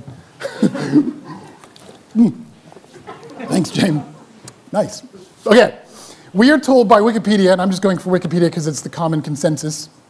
Although at school I tell you not to use Wikipedia, but that's all right. Wikipedia says Artaxerxes I, this king, reigns from 465 to 424. Ezra is here in his reign. And we are told in verse 8 of Ezra, Ezra came to Jerusalem in the 5th month, which was the 7th year of the king. That brings us to 458 BC. And in that year, Artaxerxes wrote Ezra a letter, and he said this, verse 12. Artaxerxes, king of kings, Ezra the priest, scribe of the law of God of heaven, which is crazy that a Persian king is saying that, perfect peace and so on. Let's get to the point. I issue a decree that all those of the people of Israel and the priests and Levites in my realm who volunteer to go up to Jerusalem may go with you. Now, the really cool thing is, Artaxerxes writes this decree. The temple is already underway, but this decree is special because he gives heaps of cash to Ezra. This is a decree, not just a nice little letter, go ahead and do it. And he says, go back and fire up the law of God in the temple and in that city. Get it absolutely going. So when Ezra reflects on this in his prayer, he refers to it in verse 9 of chapter 9 and says, we've been given mercy by the kings of Persia to go back and repair and rebuild. Now, young people, I am absolutely convinced this is the date intended by the start of the 70 weeks prophecy. It is Ezra being told by Artaxerxes in 458 BCE to go back and fire up the temple with the law of God. He does it in the 7th year of Artaxerxes. Interestingly, sevens. Artaxerxes in the letter sends him with 7 counselors, and 7 times Artaxerxes in that letter says, go back to the house of God. 7th year, 7 counselors, 7 times he talks about the house of God. 70-week prophecy? I think so, right? Now there's something else that's really important. Daniel gets to Jerusalem in that year of the 70-week prophecy, and he finds it a total mess. And he gets down on his knees in Ezra chapter 9, and listen to this, and he prays to the God of heaven in Ezra chapter 9, exactly echoing Daniel's prayer in chapter 9, just before Daniel got the 70-week prophecy. And do you know what time of day Ezra was praying? We are told he was praying at the time of the evening sacrifice. That's exactly when Daniel received the 70-week prophecy. That's in Ezra. By the way, all these things I'm going to give you on a handout, a Bible insert, after, so don't scribble it all down. Now, that is fantastic, young people. This is the start of the 70-week prophecy. The timing and the theme of Ezra's prayer in that year is identical to Daniel's prayer. And I'll give you these notes later. You can kind of pore over it. Ezra 9 is a total echo of Daniel chapter 9. He goes all the way through that. Now, let's just take back to our little thing, right? If you add on 49 years, takes you to 409, the start of nothing, okay? All the way through here. If you add 434 years, takes you to 8026. What happened at 8026? Well, I'm going to show you, okay? It's almost certain that this is when Jesus was baptized and started his ministry. You think that actually means that in this final week, it goes from Jesus' baptism to AD 33. What happened in AD 33? Don't worry about that yet. What happened in the middle of the week? 3.5 years after Jesus' baptism and ministry, what happened? The Messiah was cut off. That's exactly what the 70-week prophecy said all the way back in Daniel chapter 9. In the midst of the week, he will be cut off, and he will establish a covenant for the people. Now, you might think, was Jesus really crucified in AD 30? Let's go to Wikipedia, right? Think about this, young people. I know that sounds sketchy, but if we're going for the consensus view, no one's gonna say everyone's nailed the date. Dates and chronologies, obviously you guys know, are kind of tricky and whatever. But let's just go with this. Scholars have provided estimates of the range from AD 30 to 33 AD. Hey, we are seriously close. However, one expert says the year AD 30 is, apparently in the opinion of the majority of contemporary scholars as well, far and away the most likely date of the crucifixion of Jesus. So 49 years plus 343 plus 3.5 takes you right to the year of Jesus' crucifixion. Obviously, that's what's intended, young people. There's no doubt about it. And Daniel was being told by the angel Gabriel, this is completely in God's control. And Daniel, if you're worried about the sins of your people, you've just been through 70 years of captivity. You've got another 77s to go until the problem of sin is totally dealt with. That is awesome. Wait, so what happened in AD 33? Now, before you answer that question, what happened in that 1 week? Come back to Daniel chapter 9. To answer this question, we want to know what else Daniel was told about that week. Are you happy if I just round this off? Because the temperature's dropping, feeling a little bit better. Yep, okay, good. Is that all right? Hosts, just a little bit longer? We're going to finish off. Yes, thanks, Trev. Okay, so here we go, right? We are told what's going to happen in that final week, right? Daniel chapter 9, verse 27 says this. Ready? Careful reading. This is what Daniel had to do. Then he shall confirm, and if you've got a little pencil in your margin, or wait, your pencil's probably not in your margin, but if you've got a pencil, write in your margin, the word for confirm in Hebrew is to strengthen. Strengthen. The word for confirm is to strengthen. So listen to this. He shall strengthen a covenant with many for 1 week. So what's happening in this 1 week is a strengthening of the covenant. Now, Jesus is baptized. He starts bringing in that covenant. He gets cut off, which confirms that covenant, nails it to the cross, right? AD 33. This is so cool.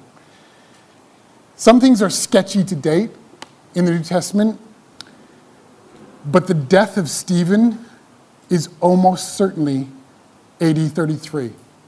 And we can build that on the timelines and the chronologies of the Apostle Paul, which are really accurate to do. Now, what on earth does Stephen have to do with the 70-week prophecy, young people? And how is he the end of the week that goes about strengthening the new covenant? What did Stephen do? You guys tell me. I'll repeat it for those online. He looked after the widows and the fatherless. He was brilliant at looking after other people. Give me some more. He prayed for forgiveness for others. He prayed for forgiveness for others. Who did he pray for forgiveness for? Those people, the Jews, Israel. That's what Daniel's doing in Daniel chapter 9. Excellent. What else is significant about Stephen? He wasn't afraid to stand up for what he believed in the temple. Was not afraid to stand up for what he believed. Good. What did he teach? Okay, go to Acts chapter 7. This is incredible. Okay? Acts chapter 7. Is this the end of the 70-week prophecy? 100 bazillion% sure. Oh, no, that's ridiculous, but I feel like it's true. Okay? Well, anyway, I want you to get the vibe of this. This is incredible stuff. There's few things that are this exact. Stephen stands up, and we're told in chapter 6, just before chapter 7, we're told in chapter 6 that he was so persuasive that people could not resist him. This is what happens with Stephen. He's so persuasive that people could not resist him. And do you know what happens in chapter 6? They get false accusations. Listen to this. This is beautiful. They get false witnesses to rise up against Stephen and accuse him falsely. And do you know what they say? Listen to this, verse 13. They set up false witnesses who said, this introduces his speech, this man does not cease to speak blasphemous words against this place. See, the focus is the temple, just like Daniel and Ezra, and the law, Daniel, Ezra. For we have heard him say, listen to this, this Jesus of Nazareth will destroy this place, the temple, and change the customs which Moses gave us. Do you know what's great, young people? They had no idea how true their lies were. Because that's exactly what Daniel's 70-week prophecy said would happen. Jesus is going to come and destroy this place and change the customs of Moses and the sacrifices and offerings. It's awesome.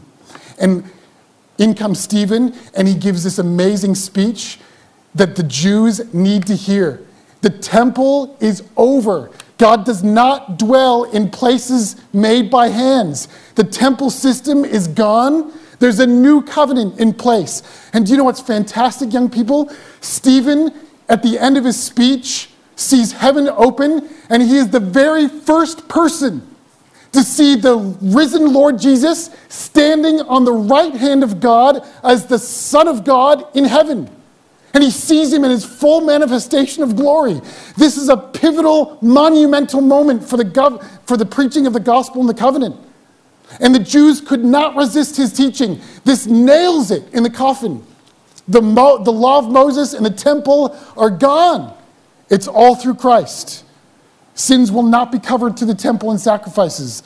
They will be covered by the Lord Jesus Christ. And you know, Stephen speaks directly to the Lord and asks the Lord to forgive the people for their sins in the spirit of Daniel.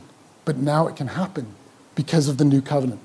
So this is AD 70, right? After this covenant is confirmed for 1 week, we're told that the desolator will come, that's Rome, and he's going to destroy Jerusalem. The final thing I want you to just take away from this in terms of the prophecy, young people, is we are told that the people who are going to come to destroy Jerusalem are the people of the prince. Quickly look at Daniel chapter 9. Go back to verse 26.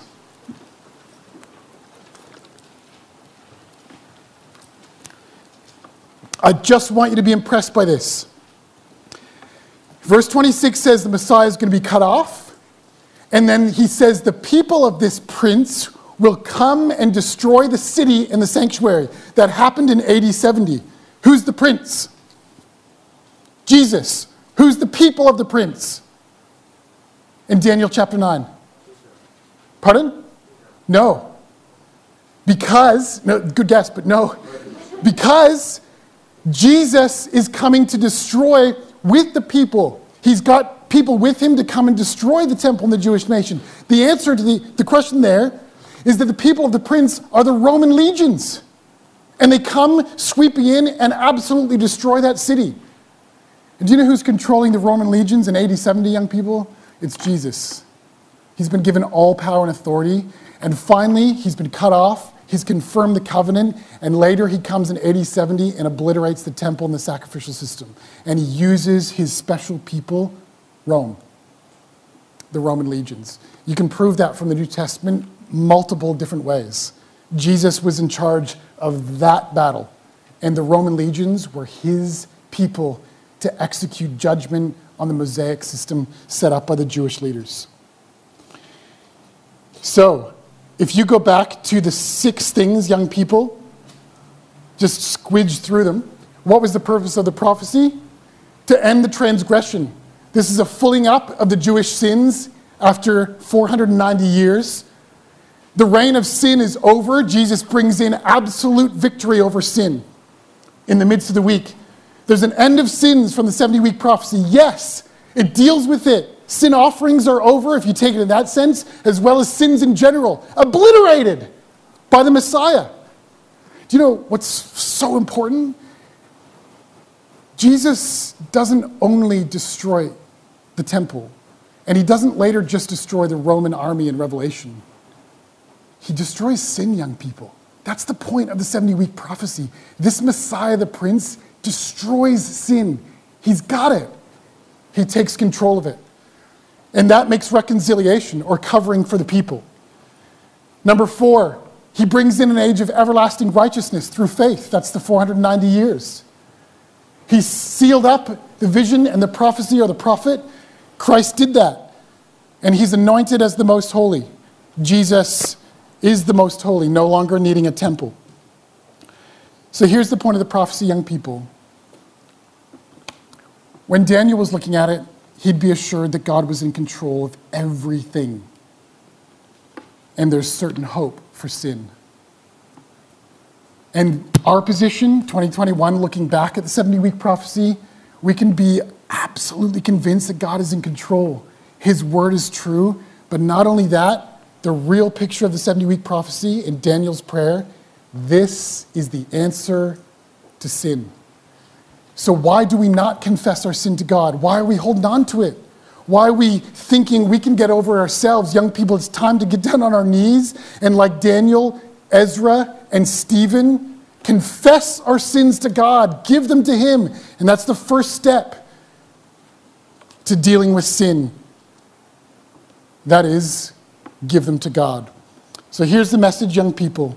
I want you to be encouraged by the 70-week prophecy, the spirit of Daniel, and our need to confess our sins to God. Daniel was told the real solution to sin is not going to be the end of 70 years of captivity.